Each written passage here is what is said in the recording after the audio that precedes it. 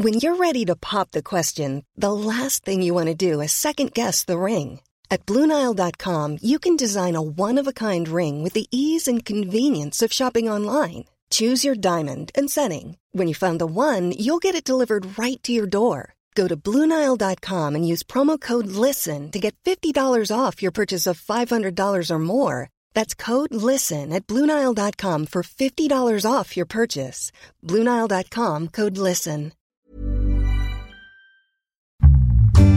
Stocks for beginners. It became the most traded security on Earth. It almost destabilized the U.S. financial system. It became the most searched term on Earth, became a point of obsession for about 8 million, mostly young, mostly male people who not only thought that it would go up, and it did go up by about 1,000%. Stocks do go up a lot sometimes for silly reasons, but they wanted to use it to bankrupt certain firms on Wall Street, and they cost those firms billions and billions of dollars. Hi, and welcome back to Stocks for Beginners. I'm Phil Muscatello. Wall Street is comprised of middlemen who like it when you just turn up. They win whether you win, lose, or break even. How does a naive understanding of Wall Street lead to so many losses for so many people? Joining me today is Spencer Jacob. Hi, Spencer. Hi, how are you doing? Spencer Jacob is the editor of the Heard on the Street column in the Wall Street Journal and the author of The Revolution That Wasn't, GameStop, Reddit, and the Fleecing of Small Investors. Tell us a bit about your background in finance before you pivoted into journalism, because journalism wasn't your first profession, was it?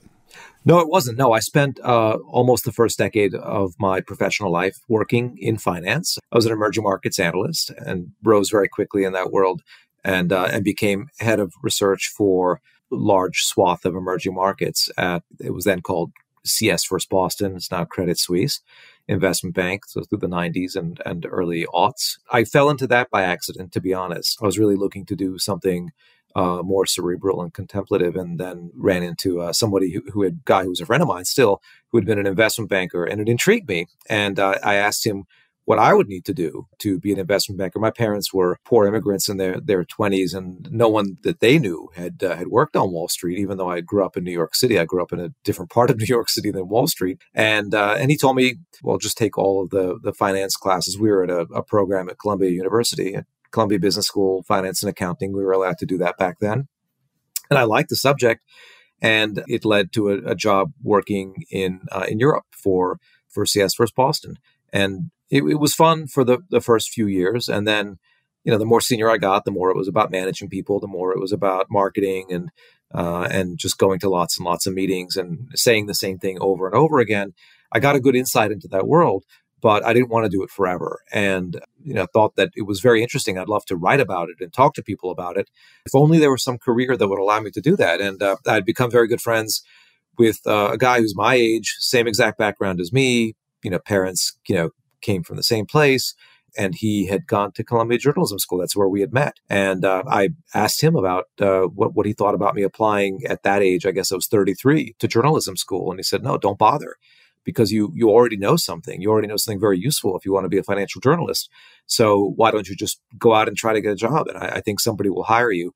And it was good advice. I wound up sitting on an airplane next to a reporter from the Wall Street Journal who, had been a big star and was managing an office in London for them. One thing led to another. Within 2 days, I basically had taken a writing test and gotten a job offer and taken a gigantic pay cut to become a journalist.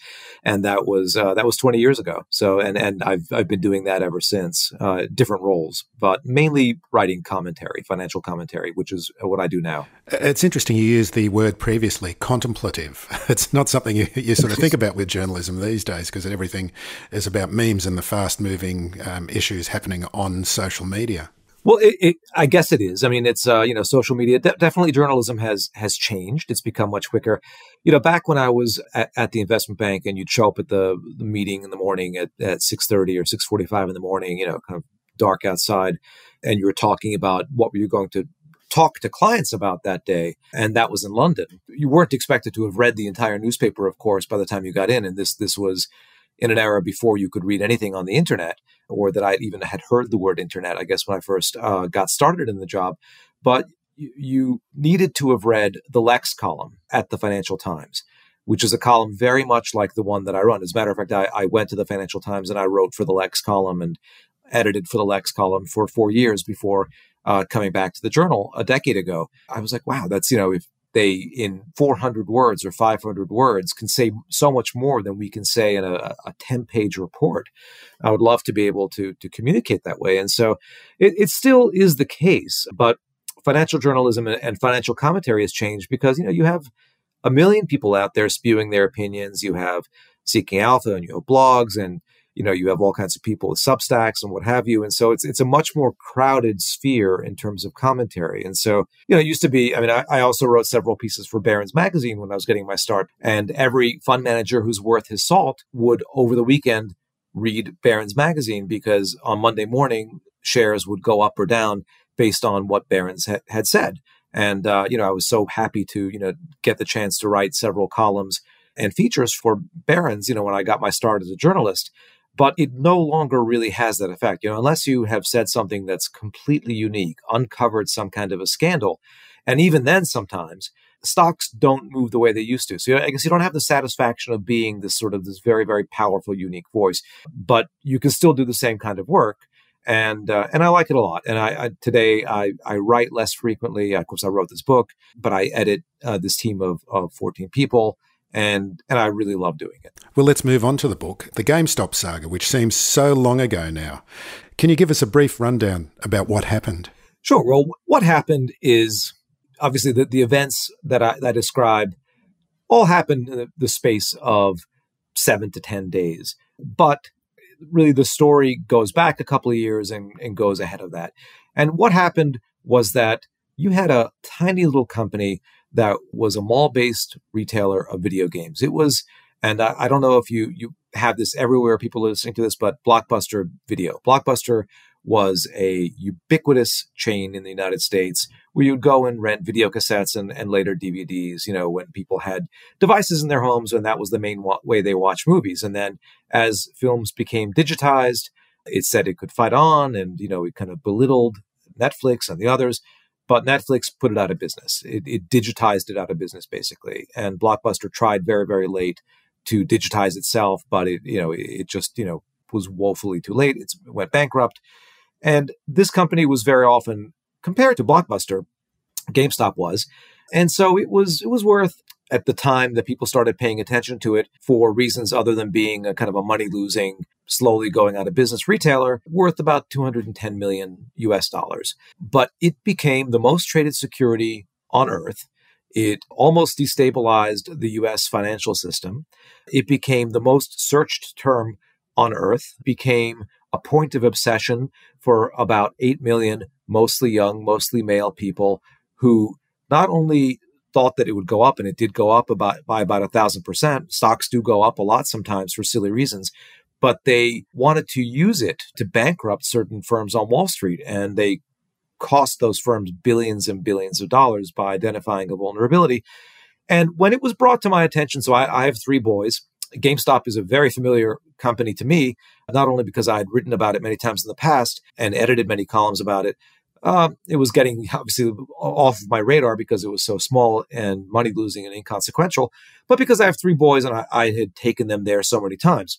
And, I think the first time that I took my oldest boy there, he's probably 4 or 5 years old. He's 23 years old now, but we visited it a lot. And he came over to me. He was home for COVID. This is January 25th, 2021.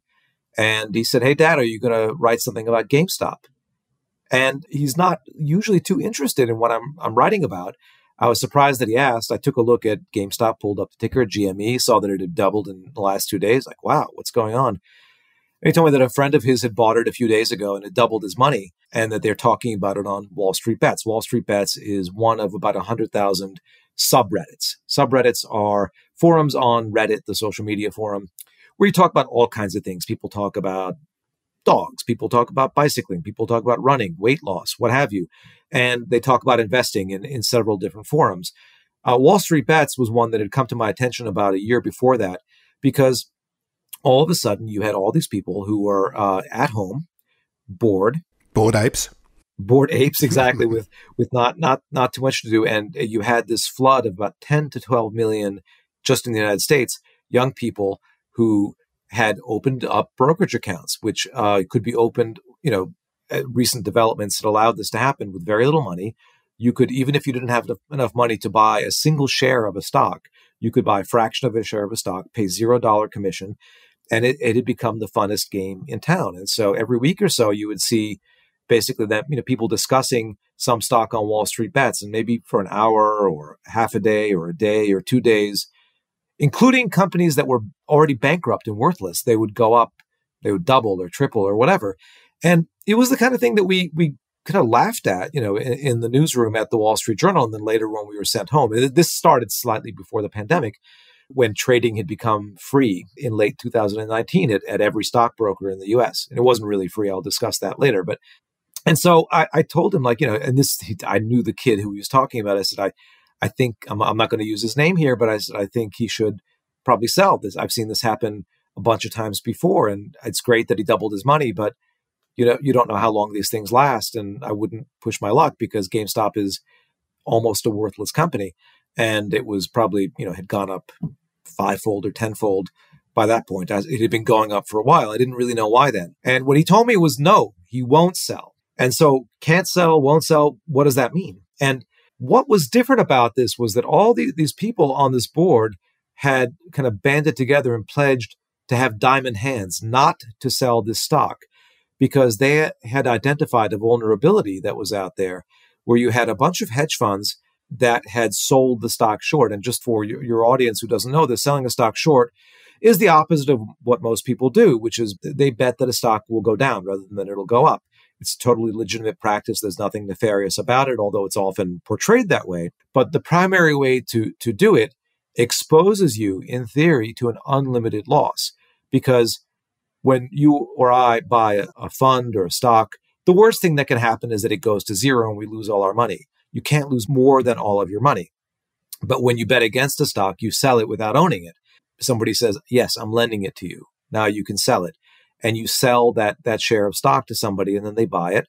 They don't know who sold it to them. They don't know that it was a short seller. And then if the stock starts to go up, and it goes up a lot, well, it can go up to infinity in theory, right? So your losses are also infinite, whereas your gains are capped at 100%. The most it could do is go to zero. And they had identified this is basically the most wagered against stock, wagered against to the extent that if someone were to snap up all the shares, it would be impossible to buy back all the stock. Now, this used to happen about 100 years before that. In the 1920s, that was the last time that this was possible to do. But there were so-called stock market corners, where someone would sneak up on people who had sold a stock short, buy up more than the shares available, and then say, you have to pay us some insane amount of money short of you going bankrupt, or maybe even making you go bankrupt. You could do it, in that day surreptitiously. With modern securities laws, it's impossible to do because it's illegal to do that. But what these people had done was legal, which was to discuss on an open forum across several weeks. I was reading all the messages, my jaw dropped, and they sought to bankrupt these hedge funds. And the hedge funds just didn't take this board seriously. They didn't bother reading it. They didn't take it seriously. Some of them actually did read it and laughed at it, taunted these people openly, told them they didn't know what they were doing, that they were the suckers at the poker table. I'm quoting directly, one very well-known short seller. And lo and behold, they lost billions of dollars. And the people who were doing this kept pushing it and pushing it and pushing it. And that's the stage at which I became aware of the story. The newspaper articles started to appear within hours of my realizing it. I think I sent an email to the acquisitions editor at Penguin Random House immediately, like within 10 minutes of seeing this, because I knew that it would be a big story. And it turned into an even bigger story than I imagined, because it turned into a conspiracy theory. And it became, the most searched term, as I said. There were congressional hearings. And even today, the recriminations remain for the story. So it is probably the craziest financial story of my career. And I'm so glad that I kind of jumped on it at the time and saw it for what it was, because, a lot of other people wanted to write books about it too. And, there are only so many publishers who wanted to publish a book about it. So I tried to tell the story, and I think I tell the crazy story, but I tell it in a way that, I'm thinking of an educated reader who doesn't know a lot about finance. So there are people in finance who read it and said, I actually learned a lot reading this book. You really do a very good job of explaining the kind of nuances of what they were doing. But then a lot of people who don't know anything about finance, they're just educated people. And I was thinking of, my mom or my wife or my sister or my friends who don't work in finance. How do I write this in a way that explains the story that they've all heard about on TV, but explains it in the correct context? Because the articles came and went. It was the most written. There were about 1,100 articles just in the English-speaking world about it that week. And then it kind of faded from the headlines. And the headlines that initially came out, and the reason that I call it the revolution that wasn't, is that they were written in a way that portrayed it as this kind of black eye, this victory over Wall Street. And that's actually not what it was. And I've been covering Wall Street for long enough to tell you that the people who really made money off of this, and they were almost embarrassed by it in some cases, were already wealthy people. They're people who work on Wall Street and people who are shareholders of these companies and work in corporate boardrooms. And there are a lot of people who were not ashamed of taking advantage of it, who basically milked it for all it was worth. And even today continue to milk it for all it is worth, because the story continues to reverberate today and to enrich people. If you're struggling to lose weight, you've probably heard about weight loss medications like Wegovy or Zepbound, and you might be wondering if they're right for you. Meet PlushCare, a leading telehealth provider with doctors who are there for you day and night to partner with you in your weight loss journey. If you qualify, they can safely prescribe you medication from the comfort of your own home. To get started, visit plushcare.com/weightloss. That's plushcare.com/weightloss. plushcare.com/weightloss.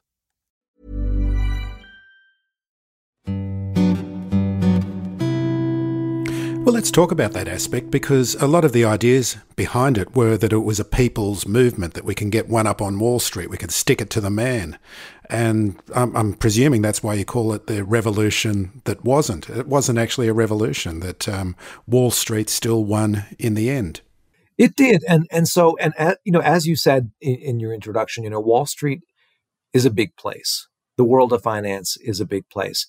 And the world of finance is mostly made up, you see these movies, or you watch the show Billions, or you watch the movie Wall Street, and you think about it as this place filled with swashbuckling risk takers. But they are, to the extent that people take risks on Wall Street, professional Wall Street. Inexpensive suits. They are taking risks with other people's money. Of course, they're smart and sophisticated, most of them. They have good computers and whatever, and they're competing with each other, but they're using your money. They're using an endowment's money or an individual's money to compete with one another. And it's a zero-sum game. And it's actually a less than zero-sum game, in the sense that they will fight over the returns in this market, but the returns of the market are basically determined by what happens in the economy. And because they charge fees, and because what they do is expensive, the amount that they return to you in aggregate, of course, you may have picked a winning horse, but the amount that they return to you in aggregate as a saver is going to be a little bit less, and sometimes a lot less than that general return in the economy. And most of Wall Street actually is made up of people who don't take any risk with anybody's money. They're basically middlemen. And both of those types of people did really, really well in this episode. I'm talking about people who trade the stocks, people who process the orders, all the people who are kind of behind the scenes that make this wonderful world of personal finance possible. It is a very, very lucrative, profitable world. I work in Midtown Manhattan. As I said, I took a huge pay cut to be in this world of financial journalism rather than finance. But, if I have an expense account to take someone out, a restaurant in Midtown, it's filled every day with people in suits selling each other stuff, and who's paying for all those steak dinners and steak lunches? Well, it's you, the person who entrusted your money to these people, in a very indirect way, of course, but you're paying for it. And that's what people have to understand. And it's what the people who did this do not understand. They saw it as a big victory over Wall Street. To them, Wall Street is some guy who lost $7 billion. Well, you know what? He did not lose $7 billion. Gabe Plotkin, who is one of the kind of heroes or anti-heroes of my story, his investors lost $7 billion. And you know what? The investors in someone else's fund made a lot of money. And there are a whole bunch of funds that had a windfall as a result. And there were a bunch of billionaires who added to their stacks of money as a result of this episode and all of the speculative frenzy that came before and after it and that made it possible. And the most fascinating thing about the story is not the fact that people kind of continue to kind of delude themselves about sort of being able to kind of beat Wall Street. And of course, there were individuals, Phil, I mean, who win. That's not what I'm saying. There are people who walk away with more money than they came in with. I'm under no illusion that people didn't do well out of this, who are individuals. And I hope that they kept it. But the most interesting thing about this is all the things socially and economically and in terms of the finance industry that had to fall into place, and in terms of the pandemic, for this to happen. It was really a perfect storm that allowed the situation to happen. And one of the main people I write about, Vlad Tenev, who runs this brokerage firm, Robinhood, was dragged in front of Congress to explain the episode. And he's a mathematician, actually. And he said, by my calculations, this was a black swan event, and it had a 1 in 3.5 million chance of happening, which means it should not have happened in the history of man. Well, I don't know if his calculations are correct, but many things had to fall in place for this crazy story to happen. It probably won't repeat itself in the same way again, ever. And it's very, very interesting. It tells you a lot about American society, about wealth inequality, about Wall Street. And so that's the story that I really endeavor to tell, not just the kind of the crazy happenings. And that's an interesting aspect of the book, and is that there's a lot of people from a certain generation who saw their parents lose a lot of money during the GFC, and this was one of the ways that they felt they could get back at the people who caused such problems for their families. Yes, absolutely. That is a big part of it, is that the generation that, for the most part, participated in this were probably 70 to 80% male, based on various bits of data I have, although possibly as much as 90%. They were between the ages of 18 and 35. So basically, during the global financial crisis, when their parents or their parents' friends were losing their homes or their jobs or their nest eggs, they were too young to be participating in finance. But they formed this, not a resentment of wealth, but a resentment of Wall Street specifically. So there are rich people in this story who are seen as heroes by this crowd. Elon Musk, a man named Chamath Palihapitiya, a man named Dave Portnoy, who were millionaires or billionaires who were lionized as being on our side and with us. It was people who put on suits and go to offices on Wall Street, and especially people who are short sellers, because short sellers have always really been vilified. It's seen as a sort of predatory kind of thing to bet that a stock or a market will go down. And so they were the sort of the real cartoon villains in the minds of this group. And in their minds, they defeated Wall Street. They won. Wall Street lost. It's not exactly the way it happened. But yes, that the GFC really kind of laid the seeds of resentment that fueled this, for sure. And I know that you don't particularly feel that short sellers are evil as such, but that they do play an important role, especially in price discovery. Yeah, I mean, that's one of the ironies here. Short sellers have always been a useful and sometimes necessary part of markets. I mean, think about it this way. You are a relatively inexperienced retail investor, and instead of buying an index fund, you want to buy an individual stock, and somebody tells you about Acme Incorporated, right? In the absence of short selling, two ways to vote on Acme. You take a look at Acme and you say, yes, I'll buy it. Or you say, no, I'm going to abstain and not buy it. There's no, I'm going to bet against it. I think Acme is too expensive. But of course, at any given time, about half or sometimes more than half of stocks on the market are too expensive, are not going to do well. As a matter of fact, over any 10-year period, about 85% of stocks will not beat the market. It is a minority of stocks that will beat the market. And about half of stocks will perform catastrophically over any longer period of time. So it's not a silly thing to bet against stocks. You are betting against a generally rising trend. Of course, markets do rise over time. But what short sellers are doing is picking their spots and saying, I think this is too expensive. Or maybe this is a company called Enron is a fraud, in my opinion, and I'm going to bet against it. And as I said, they're taking this extreme risk because if it goes against them, even if it temporarily goes against them, it can cost them everything. So, short sellers, there are not too many dedicated short sellers anymore because it's seen as such a a dangerous profession.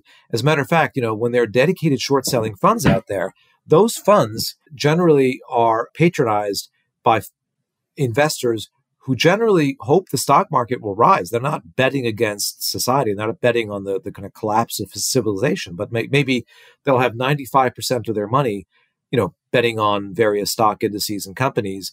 And they'll say, you know what, I'm going to put 5% in this short fund because that will smooth out my returns. If there's something really bad happens, then that fund is going to go up when all these other funds go down. And that fund might go up a lot when all these other funds go down. And that owning some of that fund helps me sleep at night and helps me be invested in the market. And short sellers provide liquidity because when markets go up, they help in the buying. When markets go down, they're there on both sides. And I think people don't, who don't understand the mechanics of markets say, why would I like someone who's basically betting against what I'm hoping for, which is that stocks go up and pay dividends and make me rich? But they are a necessary part, just like, it's like, I don't like ants. I don't like worms. I mean, that, just to use some of the things that they're compared to. Well, if there were no ants, we'd have no crops or worms or whatever. I mean, they're bees. If there are no, I don't like bees. Bees sting me. Like, we'd have no crops if there were no bees. I mean, and I'm not one to call them vermin or insects or something, but that's kind of the role they play. If you didn't have short sellers, markets would be a less good place for you, the individual. So you've mentioned Robinhood and the role of free brokerage as two aspects that played into this scenario. Tell us about that. How can they offer free brokerage, for example? Well, the two gentlemen who started Robinhood, and they were not the first people to do this, but they were the first people to do it successfully and profitably. They got their start actually helping hedge funds trade, all the sort of the mechanics of setting up computerized trading. And today, you think of a stock exchange, there's a bunch of guys in funny shirts running around, but stock exchanges basically are just big computer banks located in not very glamorous places like outside Kansas City or in New Jersey across the river from New York and stuff like that. They're gigantic server farms. And they helped hedge funds trade. And they noticed that hedge funds paid not nothing, because you can't do it for nothing, but pretty close to nothing to trade. They said, hey, why can't we do this for individuals? So the first thing they set about doing, they started this company called Robinhood. And before they figured out how to do it, they knew that they could do the free trading part. But what they had to do was to get customers. And so they spent a couple of years building an app. And they were near Stanford University, which is a university in California. And they built this app and they kept bringing versions of it to a cafe near Stanford. And they showed it to people. And how do you like this? How do you like that? And they basically saw what young people, and they knew that they were going to aim it at young people sort of, 20, 21, 22 years old, who are just getting their start financially. What do you think about this? And in 2015, they came out with the app. It was named App of the Year in the Apple App Store. It is a thing of beauty, and not all necessarily in a good way either, but it's a very, very smooth, very slick, very functional app.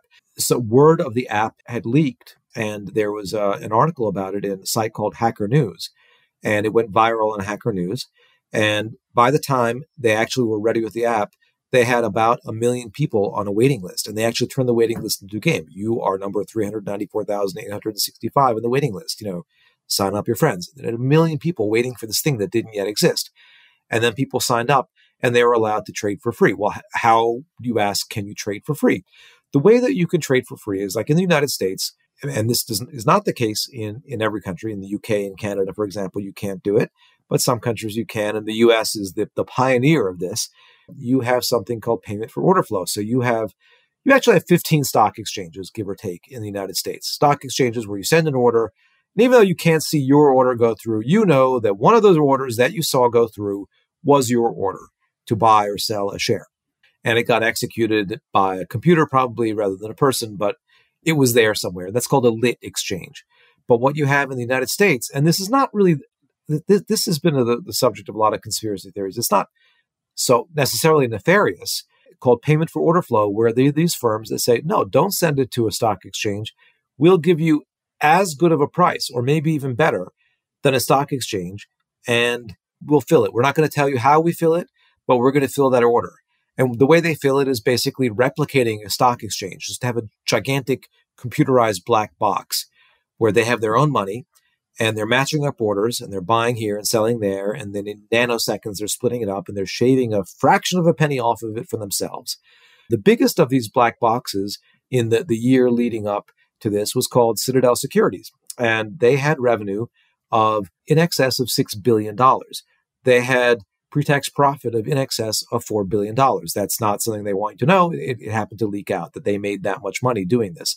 So those fractions of a penny really do add up. This was during the pandemic year. This was during 2020 when the pandemic arrived, markets crashed, and you had an explosion in trading. 2021, we don't know because that number did not leak. It was probably also a really good year, probably even better because that year encompasses the kind of the apex of this speculative mania that sent GameStop and the other meme stocks surging. And there were a whole bunch of other firms, Virtu, Susquehanna, Wolverine Trading, and what have you, that were smaller players in this. And what those firms do, the reason that they're important to this story is that they made Robinhood possible. They made $0 trades possible. So Robinhood, over a period of about 5 years, their customers were all small. But 1 out of every 2 brokerage accounts opened in the United States were opened at this tiny broker called Robinhood. You have these much, much bigger companies, long established companies, Charles Schwab and Fidelity, E-Trade, Ameritrade, Merrill Lynch, Morgan Stanley, names that you've heard of before that were just having their lunch eaten. And the customers that Robinhood was getting were very, very small for the most part. The median account size was $241, but still it was a lot of people. It was millions of people joining Robinhood.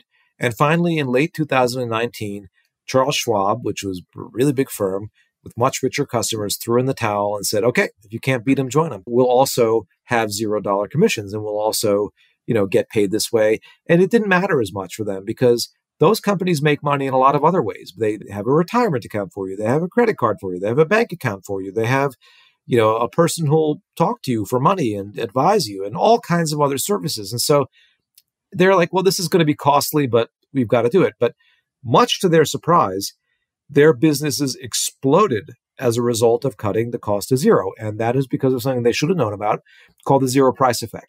Zero price effect is if you take something that happens to be fun, and it doesn't matter how much it costs, if you take that thing, whether it costs $100 or $1, and you cut it to zero, you tell people it's free, they're going to do it a lot. They're going to use a lot of it, a lot more than they did when it cost something.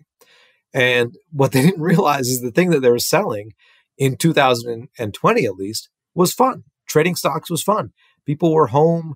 This is even before the pandemic began, but then especially after the pandemic began, it became like there was this explosion in speculation in stock trading because the markets were wild. It becomes like sports betting, doesn't it? It becomes like sports betting, and sports betting in the United States happened to be illegal in most places other than if you physically went to Las Vegas until 2018. And there was a seminal Supreme Court case that allowed it to be legalized. And so 2018, 2019, 2020, state by state by state, it was allowed.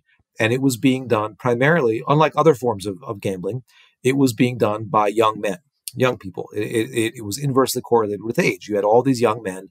I told you I have 3 young men in my family, 2 of whom are old enough to do this. They don't, but I can see that their friends do it, and their friends are all over this, just wasting time and money, in my opinion, betting on sports all the time. It was like the fun. You didn't have to commit much money to it or much brain power, and they didn't have much of both in some cases, but they loved doing it. But all sports went away in March 2020. The most gambled upon sporting event, in fact, was about to start, which is the NCAA men's basketball tournament. It's the most wagered upon event in the United States in aggregate. This gigantic basketball tournament that people's productivity plummets, everyone bets on it. That's the one thing that I bet on. I'll bet like $5 on it, and everyone has an office pool. And you're watching these teams that you've never even seen before because you have money riding on it and then a big prize in your office. And that went away. And people were home and bored. Young people had extra money because they got stimulus checks. They had extra money because young people, as you probably know, they tend to spend money as soon as they make it. All of a sudden, they had nothing to spend money on. You couldn't go out to a bar. You couldn't go to a restaurant. You couldn't go out with your friends. But your paycheck was still coming in probably, or you got an unemployment check. And then you got a stimulus check on top of that. So you had more cash than you probably ever had. Wasn't a tremendous fortune, but $1,000 is a nice chunk of change and nothing to spend it on. And your friends were telling you about this fun new game called the stock market. And there were all these influencers who were popping up on TikTok and on YouTube and on Twitter and Facebook telling you how to invest your money. Some of them had about a month more experience than you did in the stock market. And they were making small fortunes becoming influencers, or finfluencers as they called themselves. And so it was this perfect social moment for an explosion. And so you had the dumbest things going on. And then you had people, let's say like me, or like Warren Buffett, not that I'm like Warren Buffett, but people who sort of have a few gray hairs and, sober and saying, hey, this is not that smart. You just bought shares in a bankrupt company. And they're like, oh yeah, the shares in that bankrupt company just doubled. Like, well, okay, but then somebody has to buy that from, it was just all in the greater fool theory. Like they would buy shares of worthless companies that were proposing all kinds of ludicrous things, right? And those were the hottest stocks. From the bottom of the stock market in March 2020 through the next February, an index of technology companies that made no profits went up by 420%. It was the best thing to buy. Is there a silver lining out of all this, that people's interest in investing has been piqued and they would possibly, a percentage of them would sort of look at what's going on and going, well, yeah, maybe it is a mug's game and maybe it's a fool's game. How could we perhaps start learning about investing? Do you think there's been any of that dynamic occurring? For sure. I mean, there are many people who you'll speak to who are in their more productive money-earning years, 20s, 30s, 40s, 50s, 60s, who are pretty prudent and have amassed a nice nest egg. And you say, well, how did you get your start? I'm like, oh, I'm so embarrassed to tell you. The first thing that I did was somebody at work told me about the stock and then it went bankrupt and whatever. I think everybody on Wall Street who's honest will tell you about some, kind of naive disaster, right? So a tragi-comedy disaster of finance. And I have stories like that myself that are horrible, right? So not everyone, but most people, there's sort of the path to being on the straight and narrow financially started with a very nasty detour. So yes, I think that it is good with one caveat. I think it's good because some percentage of these people, now they have a financial account. It was not very cool for a young person to have any kind of a brokerage account, and now they do. And now they have some exposure to the stock market. And they participated in this crazy thing. Maybe they even made money. I think it's worse if they made money, frankly, because the amount of money they made, if you're 22 years old, the amount of money that you have to save or to make is not very substantial in terms of the amount of money that you will, I hope, earn over your productive years. So if you lost money, that might be even better because you've been humbled. Success is a very bad teacher. But the way that this story ended has embittered a lot of the people. And so I'm afraid that while some people, this will have planted the seed of a large fortune for them in the future, for other people, it will have robbed them of a fortune. Because what happened a few days after I pinged the publisher and said this would be a great book, and they got very excited and said, yes, yes, yes, is that it took a very strange turn because Robinhood and its ilk did too good of a job getting people excited because you had so many people using borrowed money to buy these stocks that the clearinghouse that makes sure that everyone gets paid and every broker is solvent and all the shares get delivered to the right place called up Robinhood in the middle of the night and said, so many of your customers have bought this small number of stocks, many with borrowed money, many with money borrowed from you, that in order to convince us that you are safe and secure, in the next 3 hours, we'll need $3 billion from you, which is an impossible amount of money. It's more than they had ever raised in their entire history as a company. And, they were, that was year 6 of their existence. And there was no way that they could do that. Even in 2021, where billions of dollars were just being thrown around at all kinds of dumb stuff. And the company was seeing more customers than it had ever seen. It signed up 1 million customers in a day during this whole period. There was no way. And so they went back to the clearinghouse and they said, well, we'll be about to be out of business. We can get $700 million on our bank credit lines. How about we call it $700 million and then we don't allow our customers to buy any more of these stocks? And they said, okay.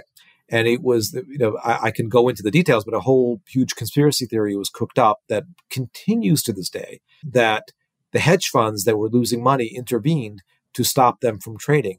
Congressional hearings were called. Late night comedians were joking about it on TV that night. It was a disaster would look like a disaster, at least for Robinhood. And they were seen as like, they were like the sheriff of Nottingham all of a sudden. They were like, not stealing from the rich, but stealing from the poor. And it's a very mundane explanation for what happened. But the fact that people are so bitter about it makes them feel like Wall Street is a crooked place. And it's mostly not a crooked place. It's not a place where you should go out and speculate, in my opinion. I think that speculation is usually a loser's game, but it's not a crooked place. You can make a lot of money on Wall Street if you understand Wall Street and you only engage with it to the extent that you need to and only pay it the amount that you need to. And so these people, I'm afraid, have been dissuaded from a lifetime of saving, possibly, because they see Wall Street as this place that as soon as you're doing well, the rules of the game are changed. And so that's terrible, and I'm afraid that has affected not small number of people. It's incredible the way these memes and these ideas and the thoughts just reverberate through so many aspects of popular culture and finance. And one of the memes that I've seen lately, and I often see it's referred to on the socials, is references to members of Congress profiting from bills going before the House. Is there any truth to these? I'm afraid that there is truth to it. And that is another thing that will sap people's faith in markets. Up until, I think until 2015, it was wide open. So members of Congress, and there have been studies done on it up to that point, you have to file some financial reports belatedly about what you own, what you bought. And some academics discovered that members of Congress were the best investors on earth.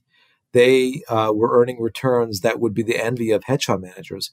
Well, members of Congress, they might be smart, and some of them are not too bright, but it doesn't matter. It wasn't their smarts that were earning them these huge returns. It was the fact that many of them, they knew what legislation was being worked on. They knew what businesses could profit or could suffer.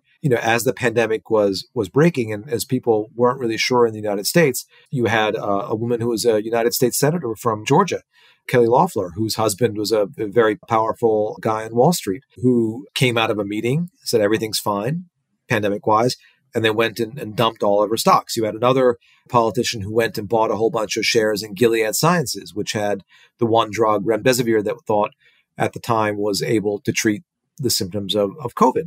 So we had all kinds of people doing things like that, but you've had this repeated 1,000 times.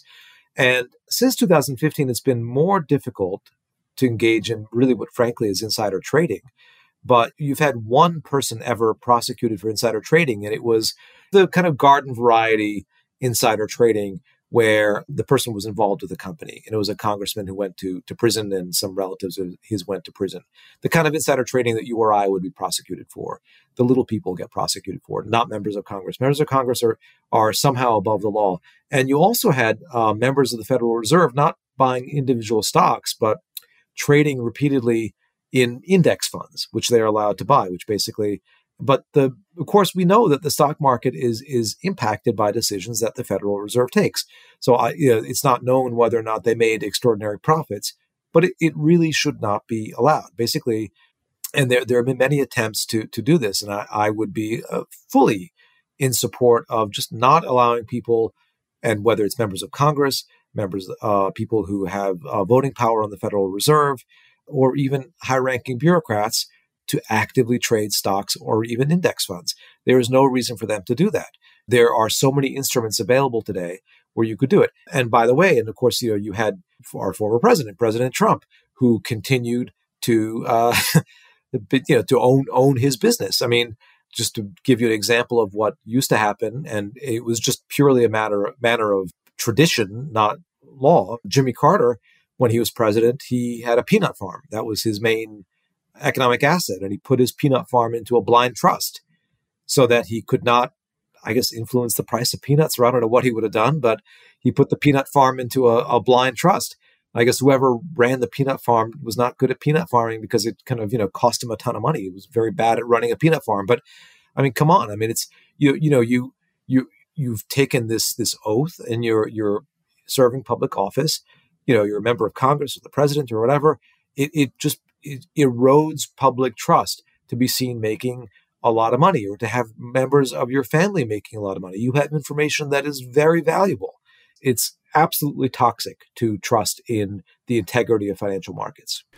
So Spencer, if you can tell us the name of the book again and where people can find out more information about it and more information about you. The name of the book is The Revolution That Wasn't, GameStop, Reddit, and the Fleecing of Small Investors. It's available wherever fine books are sold, or even where my books are sold.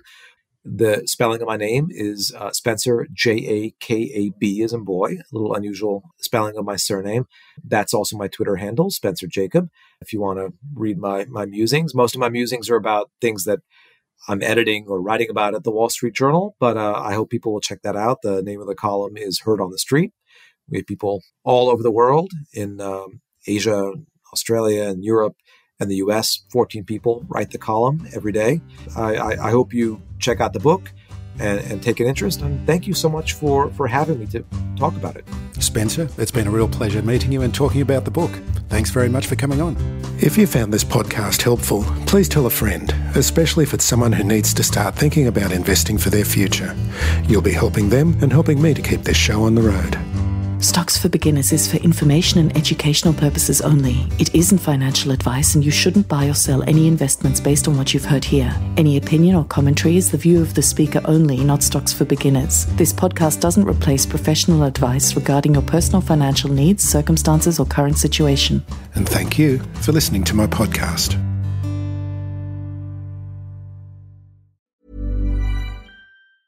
Even when we're on a budget, we still deserve nice things. Quince is a place to scoop up stunning high-end goods for 50 to 80% less than similar brands. They have buttery soft cashmere sweaters starting at $50, luxurious Italian leather bags, and so much more. Plus, Quince only works with factories that use safe, ethical, and responsible manufacturing. Get the high-end goods you'll love without the high price tag with Quince. Go to quince.com/style for free shipping and 365-day returns.